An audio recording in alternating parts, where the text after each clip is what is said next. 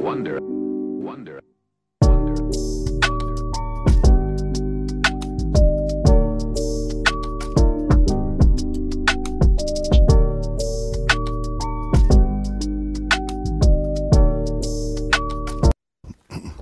What is up, everybody? My name is James DeFiore, and this is Blackballed. We have a really interesting show today because I haven't had, except for Mike Bullard a couple times, who will also be joining us today, comedians on the show. I had Mark Breslin once when I was just starting out. He's the founder of Yuck Yucks, and I wanted to have him back on again just to talk about the way the industry is now during the pandemic and if there's light at the end of the tunnel and all that kind of stuff. And then I talked to him for about 5 minutes, and the topic of all the unfortunate, untimely deaths that have occurred in the last few months with Norm Macdonald and Louis Anderson and Bob Saget. And I thought it would be a good idea to have him and a couple other people on the show to talk about these gentlemen because, they were good friends of his. Mark, founder of Yuck Yucks. How are you, buddy? How you doing? Yeah, I'm okay. Thank you. Yeah. It's funny you talk about death. I had a death in my inner circle last week. My best friend from high school died, and we were friends for 55 years. And wow. How many people can you say that about? So it was a real sad. It's been a sad week for me. That's a big one too, because they watch you grow, right? Yeah. So they know all the versions of you. Yeah, and it was a friend I spoke to every week, and I saw every couple of weeks. So it wasn't just somebody I knew. It was definitely a good friend, and I feel very, very badly about it. Oh, I'm really sorry about that. I'm sorry to hear that. That's been a rough year for you personally, just with the people that you have known that are no longer here, which is why we're doing the show. Newsflash, we're getting old, and this is going to happen more often than not. Well, listen, what I would like to suggest that you do, Mark, if you could, sorry, I don't mean to cut you off, but speak for yourself, okay, please? Like, that's okay. we're not. Yeah, my world is getting old. Yeah. Norm Macdonald, he started out with Yuck Yucks, correct? Yes, in our Ottawa club. That's a good segue actually to bring in Howard, because I want to just bring everyone in because, to be perfectly honest, guys, I wanted to just sort of let the show sort of run because I'm not a comedian or from the comedian world, but I'm a big consumer of comedy. So that's why I was sort of interested in doing this show. So we do have Howard from Yuck Yucks in Ottawa. Howard, I don't even know your last name yet. And then we have Mike Bullard as well, coming to you live from his nap. Hi, Mike. Wagman. Wagman. Okay, thank you, Howard Wagman. It's Howard Wagman. Thank you. So you said wag. I thought you were crying. Wagman. Yeah, that's his name. W-A-G-M-A-N. Yeah. Howard, tell me about if you were you there when he started out there in Ottawa, Norm? Yes, I was. It was 1986. We've been open for 2 years. We had amateur night, or what I prefer to call new talent shows, every Thursday, and there were some diamonds right from the get-go, and obviously Norm was one of them. Not too often do you see somebody who's that quick. But, from the consumer standpoint, like the audience standpoint, I always thought that he was the exact same kind of off the stage as he was on. Like he always had that sort of shit-eating grin, and there was never a time it felt like when he wasn't on. Am I just a bad audience guy who doesn't understand the difference between the front and the back of the stage? Not necessarily, but he was a little different off stage. However, like many of the greats, he didn't let a lot of people, and when I say in, I'd say even not know him. There were only a handful of people who really got to know him. There's a lot of examples of that business. You look at people like Harlan Williams and Gilbert Freed, who they're never who they really are, no matter who they're with, because they're too private. Norm was one of those people. But I got time with him, and I'm blessed for that. And we did a lot of stuff together. We went to Springsteen together. We hauled. Me, him, and Jeremy Hotz were together almost every day in those days.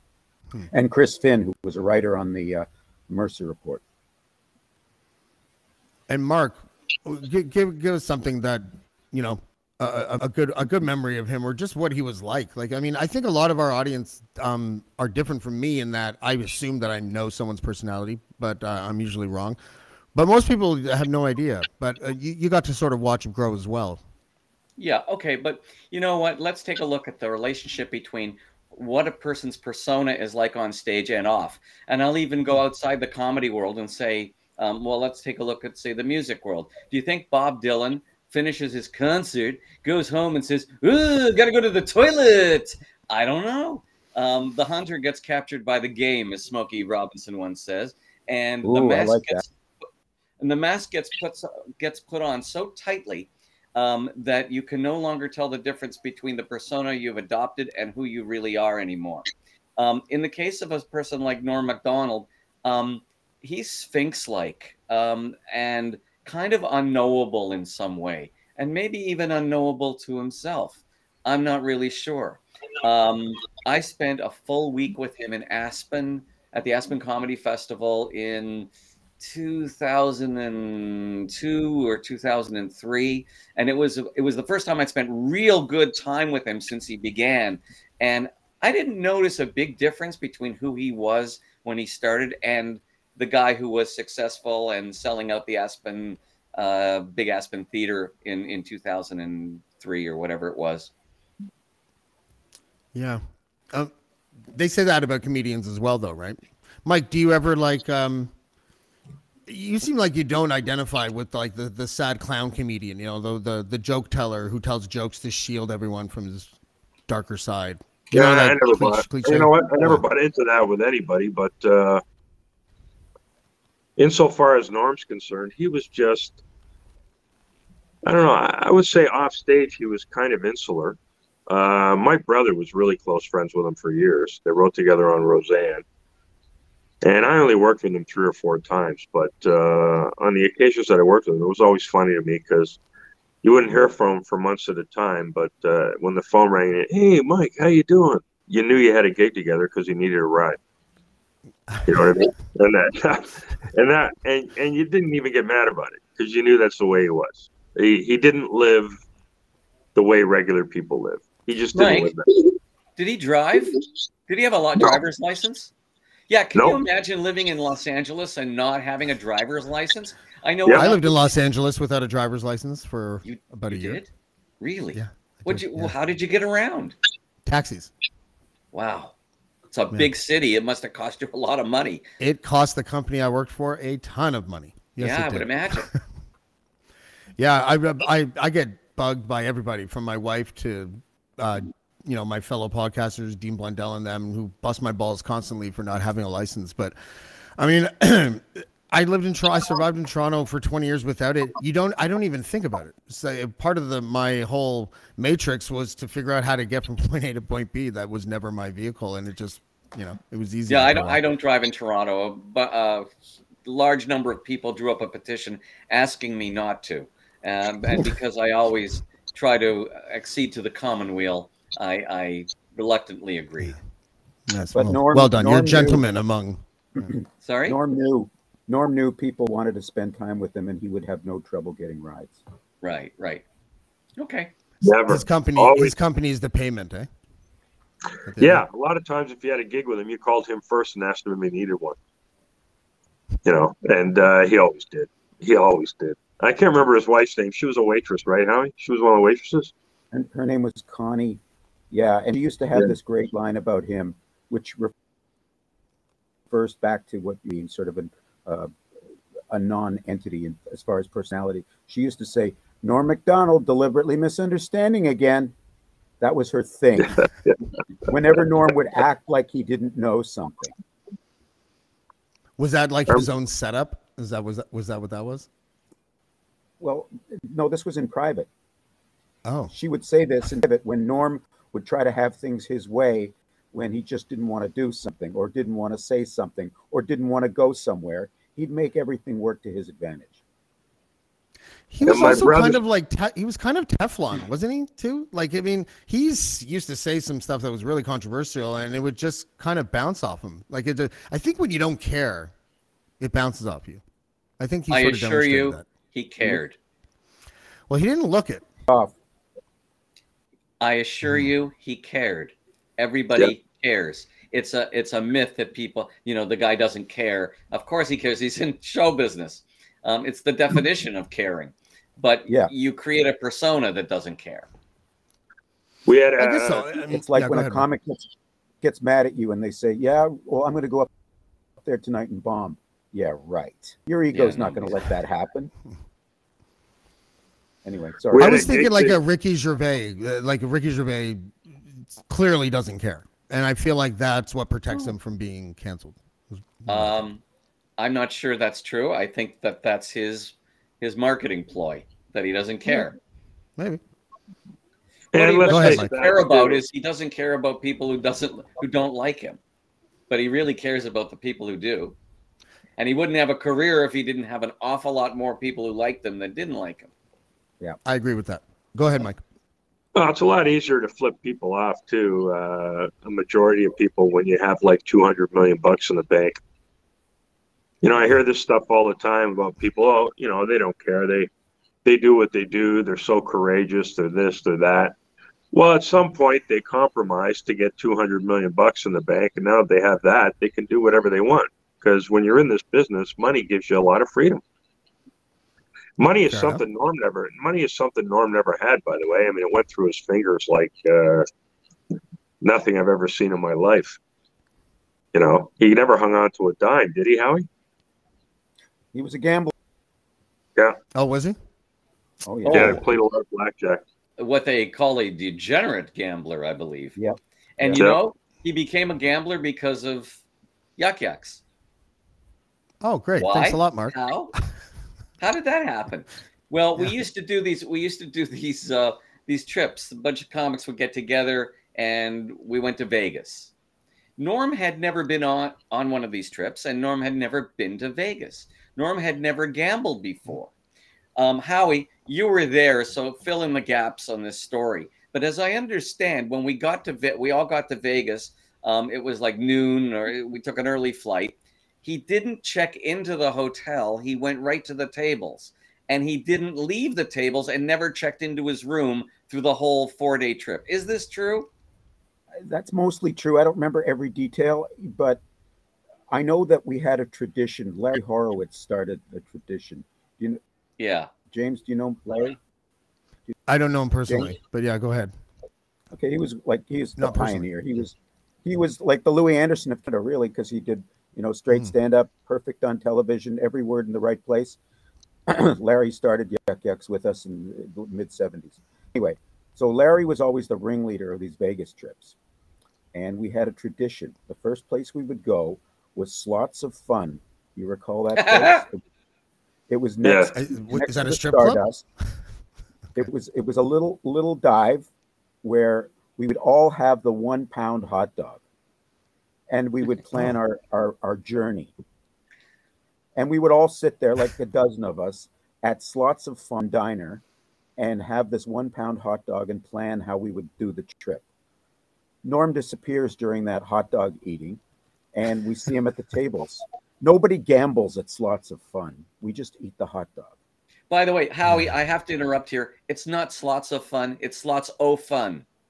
I'm sorry. You're right. You're right. Slots O Fun. Yeah. Yeah, that's right. Sorry. Go on.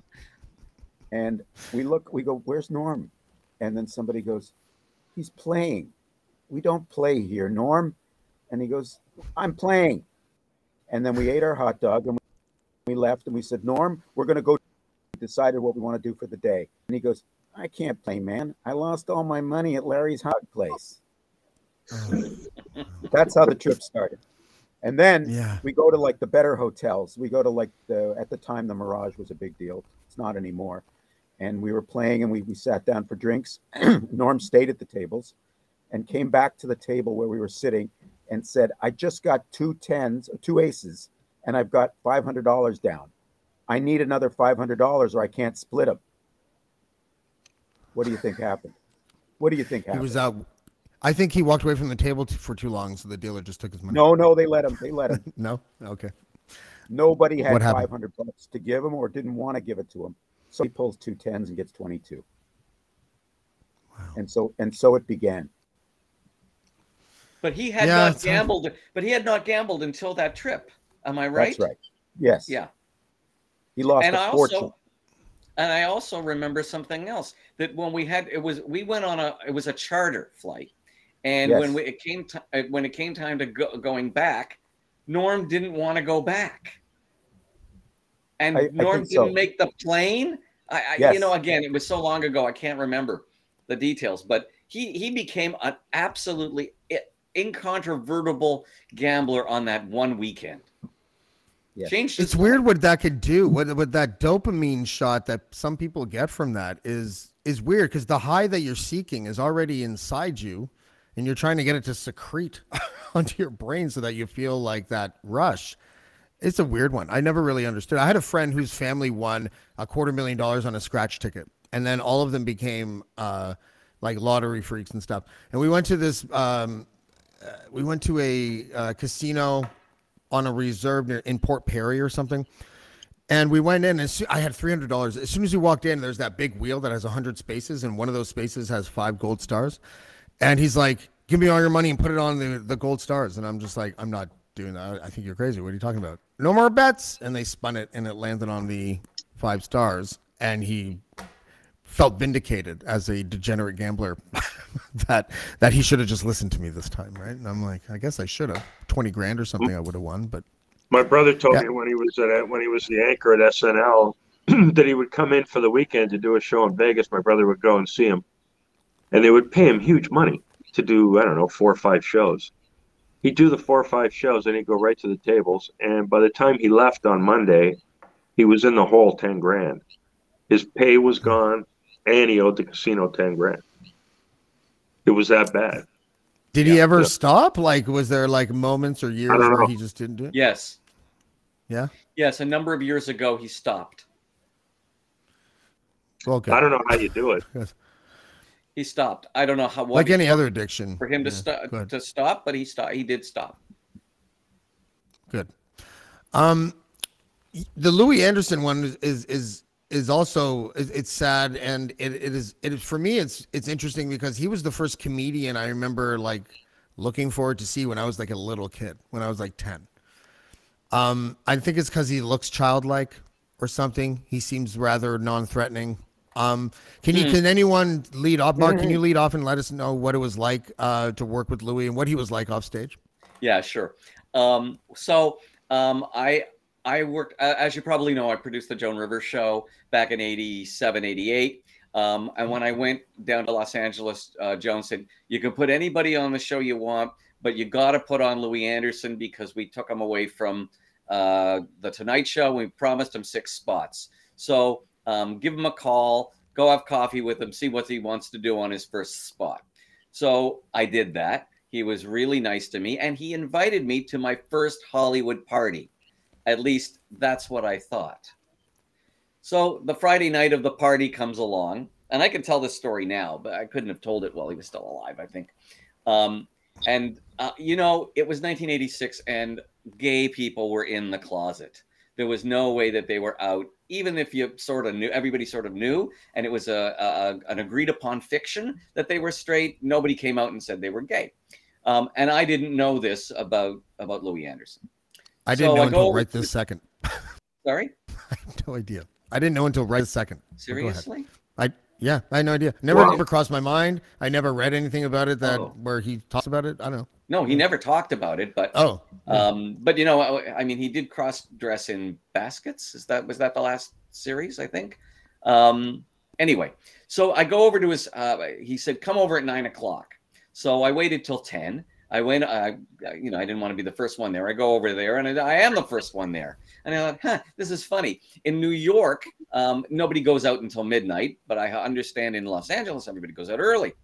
But there was nobody there. So we're talking, and he's got bowls of, cheesies and pretzels and all the different things as if it's a party. And I'm sitting there, we're talking, and I'm telling him about Toronto and Canada. He's telling me a bit about his career. And it's just getting later and later and later. And I said, Louis, where is everybody? He said, well, to be honest, I just wanted you to come over because you seem like such a great guy. And then he puts his arm around me and goes in for the kiss. And I said, no, Louis, really, no, no. And then he looked shocked. He said, I honestly thought you were gay. I said, why? He said, well, you dress really well. You're into musical theater. You have so many. I didn't know you were not gay until just this second. No. Okay, so you're learning things. So, and then this was really sad because this was a hallmark of the times. He begged me not to tell anybody. And of course I never would have. And it would have occurred to me to call the press and say that, he tried to sexually assault me. I was actually reasonably flattered, which I told him. And because this all happened like this, we retained a friendship through, most of his life. Yeah, but to be fair, Mark did the same thing to me when I went in for the kill. So. Sorry. And you can't even blame alcohol, Bullard. Like that's no, I knew he was from another guy who shall remain nameless, who was a really good-looking guy at Yuck Yucks, not that great a comic. And whenever Louis Anderson was around, he always had him open for him. And then after the show was when you realized Louis really wanted him to open for him. And it was basically the reason he took him around with him. I don't know if you guys remember who it was, but I don't want to say. I do not remember. You will tell me after this. Yeah. Yes. Yeah. I don't want to say on here, James. The guy never gave in, but I don't want to say who it was. Are you there? He's not there. Where is he? Gee, I'm sorry if I offended you, James. I didn't know you were so homophobic. Probably went to the fridge. Where is he? I don't know.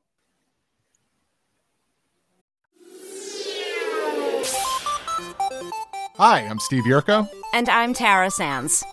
Now available from Maji Media is our new podcast, 4 Kids Flashback. 4 Kids is the company who brought you the English dub of Pokemon in the late 90s and so many other shows like Yu-Gi-Oh!, Shaman King, Teenage Mutant Ninja Turtles, Kirby, the infamous One Piece dub, and so many more.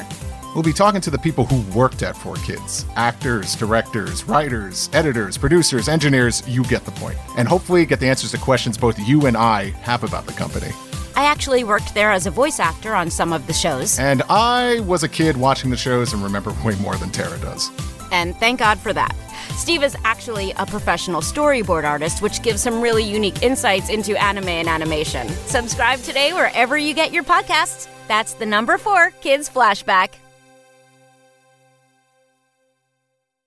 Have you ever thought, I'd love to have a podcast just like this one? Well, I can help. My name is Matt Kundle, and everyone at my company, the Sound Off Podcast Network, had a hand in making this show.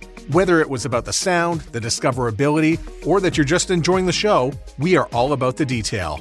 If you think you have a podcast in you, reach out to me via email, matt@soundoff.network, or check out the website and become one of the great podcasts we work with at soundoff.network. Well, let's talk about him. All right. Hey, by the way, I was in Niagara on the weekend, Mark, and went really well. Andreas is doing a great job there. Great. Was there a crowd? Yeah. Because they're having problems. They're having problems filling it because people still aren't going to the casino, and as long as they're not going to the casino, they're not in town. And it's hard for Americans to get across the border, so that's really hurt the Niagara Falls Club. But, went to the casino after, and there were maybe 10 people in there. I went there to get a bite to eat. Yeah, that's horrid. Horrid. I mean, And it was freezing. I mean, there's cold and then there's Niagara Falls. It was unbelievable. Right. Well, it's wet. Yep. It's a wet cold, which makes it worse. Yeah. The mist turns into ice. It's unbelievable. Were you this weekend? I might be back there because he said he wanted me back because there's 2 ladies coming who club in Winnipeg. That's right. I was in Winnipeg earlier this week. Looked at the room. It looks fantastic. The women who own the hotel there, real go-getters. I think there's a good chance that we can make that work. Good. Where is it? Right downtown? Yes. I just won't tell you the name of the hotel and everything right now. Yeah. Okay. That's good. What about you, Howie? What's going on? We get to open in March. March 1? March the 2nd, we get to open. They cleared all the protesters out. Oh, okay, good. Yeah, it's good. They did a good job. After that police chief resigned, the new guy did a great job. Really great job. Yeah. Is he back? Howie, I heard. can't you apply? Isn't there a fund that's going to give some money to businesses that got hurt? Yes, we're supposed to get 10 grand from the feds, and then there's a class action suit which I'm considering joining. Okay. I like the way Mark is so high up in the organization. He doesn't know that you know exactly who you apply to for $10,000. Well, it's only Ottawa. It's not. Yeah. So. Yeah. Sorry about that, guys.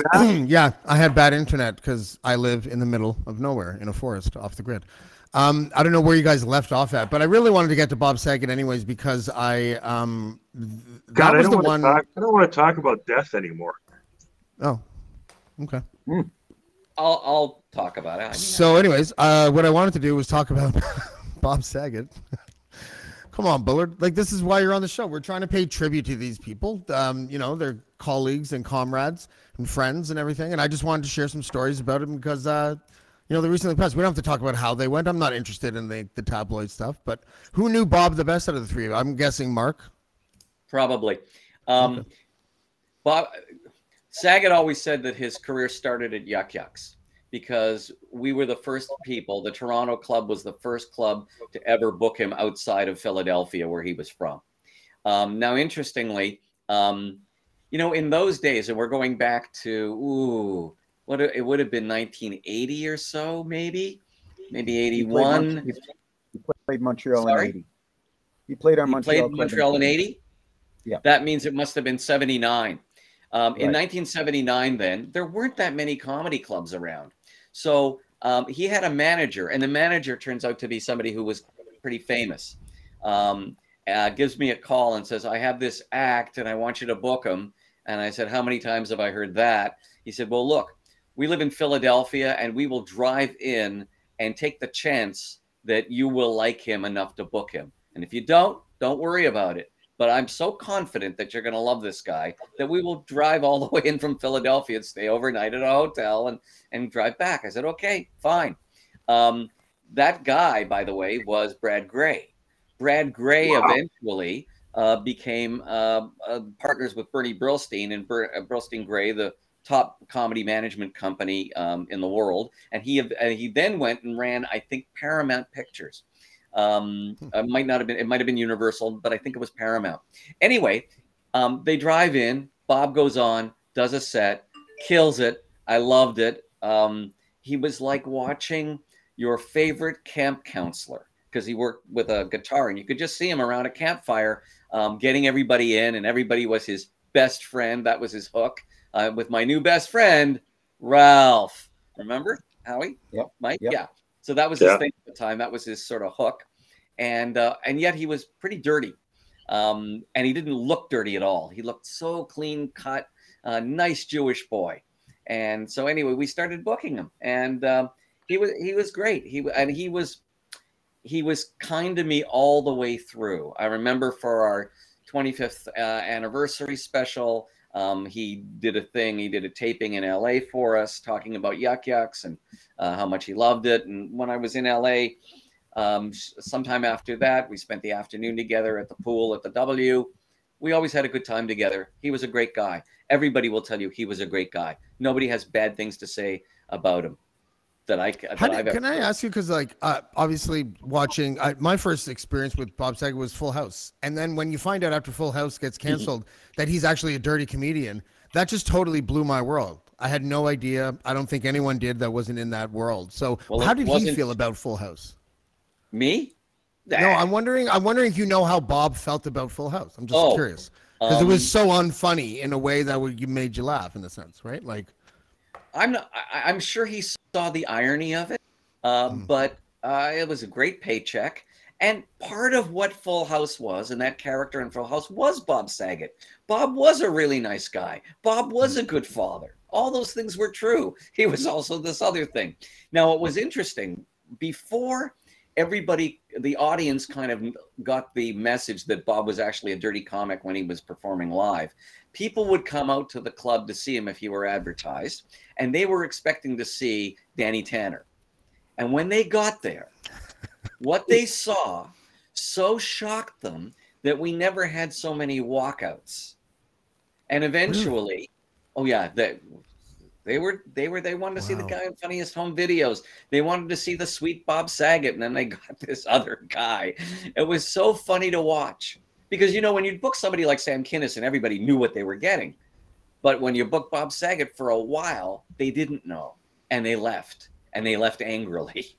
I love that. And then he finally, you know, he got his audience coming out to see him, and it was fine. But for the first couple of years that he was doing this, there was a real, you know, gap.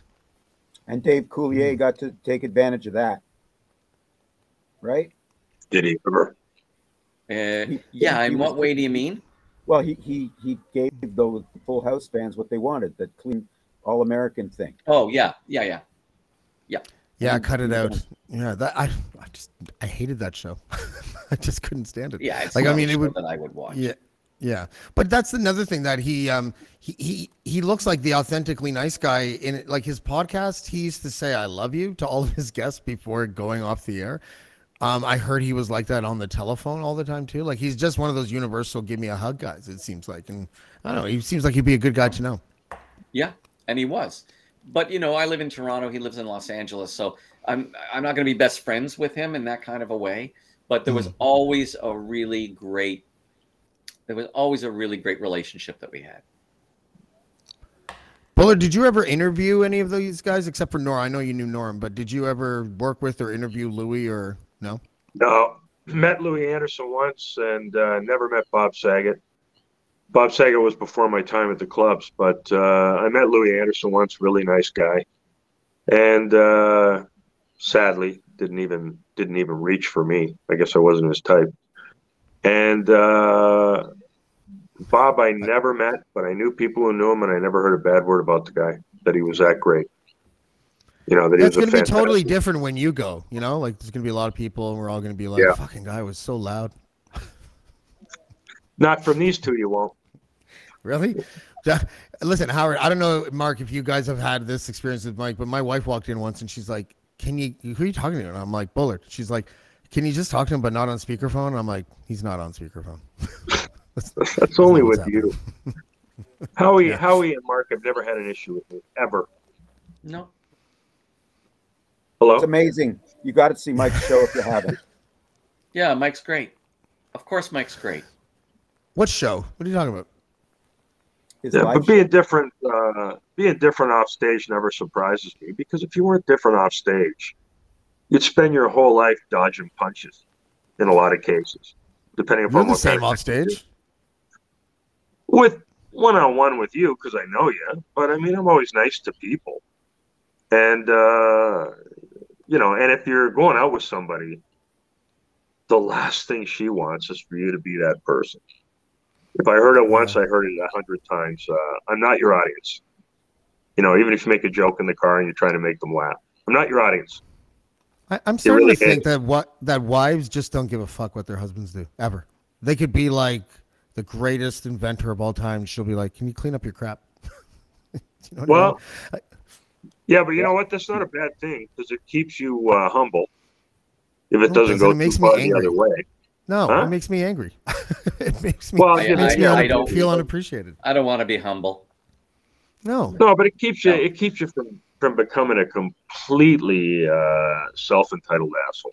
No, but it's kind of funny. I always think that, you know, when Julian Lennon was, you know, 13 years old and he's walking home from school with his friend and he's saying, "My dad's such a dick," which you know is gonna happen. Your dad is John Lennon, but he's a dick. He's just a dick. And Einstein probably couldn't fill the dishwasher properly. And, you know, to his wife, "I don't care about E equals MC squared. The glasses go here and the plates go there." Yeah. But it's like, You know, I don't you think heard we a should lot- have you to heard a accept that. lot. I want my wife to wrap her arms around me and go, holy shit, look what you did today, daddy, or something, you know, like. Yeah, but the Is only this way too you'll much do to ask that for? is by Set the bar too high. the only way you'll get that is by fixing something. You know, the thing I've heard a lot from women I've been with is, "How come you're not handy?" No, I'm not You know. handy. I'm not handy either. Howard, are you No, handy? like how come you can't No, fix plumbing? no. How come? You know, how No, come I have I'm to not call handy. somebody for this? How come I have to call somebody for that? Okay, so we have 4 guys on this panel who aren't handy, and they all work in sort of or around the edges of creative industries. That's why we're not handy.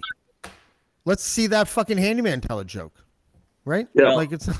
I think people are good with either some combination of things, people, or ideas. And I'm pretty good with ideas and I'm pretty good with people, but I'm not good with things at all. And I have friends who are really good with things, but they're not really good with people. They're not people. Right. You know, so Yeah. I think everybody's got something, and you've got your strength, and you go with your strength in life. Yeah, fair enough. Totally. I wonder what my future wife, after my wife and I get divorced, if she'll be the same or if I'll choose her for not being that way. I should ask my wife that question. That's more of a question for the wife, I think. That told me 2 things. She's not home right now. She doesn't listen to your show. No, she's within earshot. Oh, okay. You know? Yeah, I don't want to become a sitcom husband, guys. That's my biggest goal in life was never to become a sitcom husband in the sense that, like, you know, they get to be all grumpy and you have to be okay. Like, I just, you know, I fear that. When I feel that is starting to become like an entrenched vibe, I have to shake it out a little bit. That's the way it goes. Yeah. All right. Hey, You guys are really excited. Go ahead. Since we started this about Norm, I will tell you one good Norm story that I know because I got it from my brother. Okay. Right after O.J. Simpson got found not guilty, my brother phoned me from L.A. and he said to me, "This is a small town, you know. I'm going to bump into that guy one of these days, and I'm going to call him a murdering motherfucking son of a bitch." And in my head, I went, "Uh-huh." I said, "Oh, are you?" He said, "Yeah." I said, "Okay, give me a call when that happens, if you can." So about 6 months later, he calls me and he goes, and this was after Norm had already been fired from Saturday Night Live for all his O.J. Simpson jokes during the trial. So my brother told me he and Norm went to Vegas for the weekend, and they were checking out on Sunday, and they got on the elevator at the 10th floor, and there were 3 other people on the elevator, and the elevator door stopped on 8, and the door opened, and O.J. Simpson was there. And my brother told me that Norm immediately got behind the 3rd person in the elevator and ducked his head down. So O.J. Simpson came in from the left, and he's facing my brother, just facing him. And my brother says to me, "Hey, remember that time I told you I was going to call him a murdering motherfucking son of a bitch?" I said, "Yeah." He goes, "Well, I was going to, but then I took a really good look at him, and it came out as, 'Hey, O.J., big fan.'"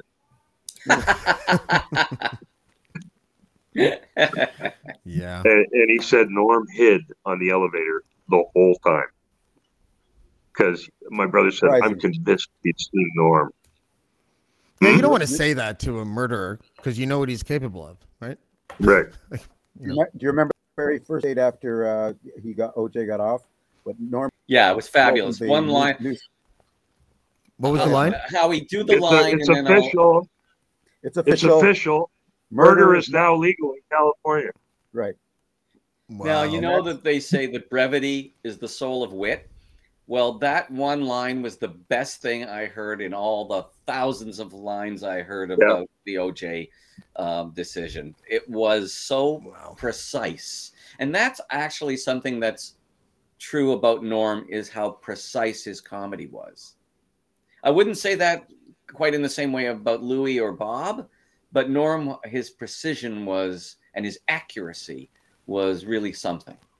Yeah, there wasn't a lot of fat on his jokes. No, not at all. And I don't know how I know every comedian has their own process or no process. Shout out to Mike Bullard. But you know, like, was he a writer or was he more of like, did he assemble it in his head? Does anyone know how he used to work? No, I don't like know. what his process was? He was definitely a writer. I mean, he and my brother were on Roseanne together. They wrote on Roseanne. and they rose. Mike, I think what James is asking is, when Norm was creating a stand-up act, did he sit down at a computer and actually write it out, or did he sort of wander around town and then a line would occur to him and then he'd remember? Well, yeah, but I was getting to that. He didn't even use a computer on Roseanne. He used a pad and a pen, and he would make notes and have them at the writer's table. But a couple of times I worked with him, I saw him with a pad and a pen. Now, I don't know what he was doing with it, but I just assumed he was in his room writing stuff. Yeah. But he was also super funny off the pen. Yeah, he was. He was. And it would be so abstract that you wouldn't see it coming from 10 miles away, even though you were in the business. Exactly. James may not be old enough to remember this, but in 1986, he and we went to the Springsteen concert in Toronto, and we were very high. And he turns to me during the show, and he says, "Don't you think that Clarence Clemens looks a lot like Esther Roll?" Like who? Esther Roll. That was Florida from Good Times, because they both wore that bandana, huge afro. That's so funny. Oh. I fell on the floor. I fell on the floor. Yeah. Well, listen. Okay. Very obscure, right? How many people would even think of that? Let alone get it. Let alone get the joke. Wasn't that the same year that Courtney Cox was discovered by Bruce Springsteen? Wasn't that the exact same year? No. That the idea that he pulled her out of the crowd, it was all set up. Oh, what a good agent she had then. Jesus. Yeah, I guess. Yeah. Well done. All right, guys, listen, I'm going to cut it there. I wanted to get a couple of guests to come in. I feel like we're kind of struggling to figure out the storylines here. But listen, Mark, I really appreciate you coming on. I'm really sorry that you've had so much to deal with over the last few months, not just with these three gentlemen, but with another friend in your life that has passed recently. So you have all my humble condolences, sir. And thank you for coming. Thank you. No problem. Thanks. Excuse me, Mark Breslin. Howard, thank you also for joining us as well. You were Mike Bullard suggesting that I come because you were you still are the Yuck Yucks Ottawa guy, and that's where Norm had started. So thank you very much as well. And Bullard, thank you for looking disinterested throughout the entire podcast. And for coming on to a tribute podcast about three people that passed away, and your first contribution to the conversation was, do we have to talk about death? Yeah. And by the way, I can't see anybody. I'm on my phone. I can't see any of you. Oh. So that was an issue. Yeah, I don't know why I'm blaming you for that, but I am. I don't know why either. You were in a pissy mood from the beginning there, Bullard. I don't know. Like, is something I gave a couple of good stories. I wasn't in a pissy mood at all. But what I am is in a library where the librarian has poked her head into what's supposedly a soundproof room twice and put her finger in front of her mouth like I'm being too loud. Next time you should flick her bun when she walks by. Okay. See what she does. All right. See you later. Mike Bullard. Thanks, everybody. That was fun. It wasn't quite what I expected. You know what I learned about this show, though, as I was trying to assemble guests to come on and tell their stories? Comedians are like their very own tribe, and they live in their own ecosystem. And I think they would rather, honestly, do a lot of that kind of tribute thing to fallen colleagues and friends privately. I got that a lot. I talked to a few comedians. I won't say who they are because I don't want to, whatever. They didn't come on the show. But and I know the other guests that I had today reached out to a few as well. And it was all pretty universal stuff. They appreciated the invite, but they were friends with either Norm or Louie or Bob, and they just wanted to leave it alone. There were a few people that said, because of what's happening with Bob Saget's death right now and the autopsy and everything, that they didn't want to get involved in that kind of situation. Even though that I didn't want to talk about that at all, but I can't blame them for thinking that maybe that was going to happen. So, but I felt that we got to learn a little bit about these three gentlemen, and especially Norm Macdonald, because Canadian boy. And I appreciate that. Ryan Lindley is on Thursday. He is the Dean Blundell Network's Mr. Everything. Fucking guy, like, I don't know who to compare him to because I don't believe in any gods or miracles, but that man, like, I don't know. He turns tricks in the tech side of the Dean Blundell stuff with content and traction and stuff that I don't know. It's fun to watch. And I enjoy watching him help the network grow. So we're going to have him on Thursday, and stay tuned. Stay tuned. What does that even fucking mean? There's no rabbit ears on the internet, but in about an hour and 15 minutes, I'll be on the Dean Blundell Show. Okay. Thanks everybody. And we'll see you on Thursday. Bye.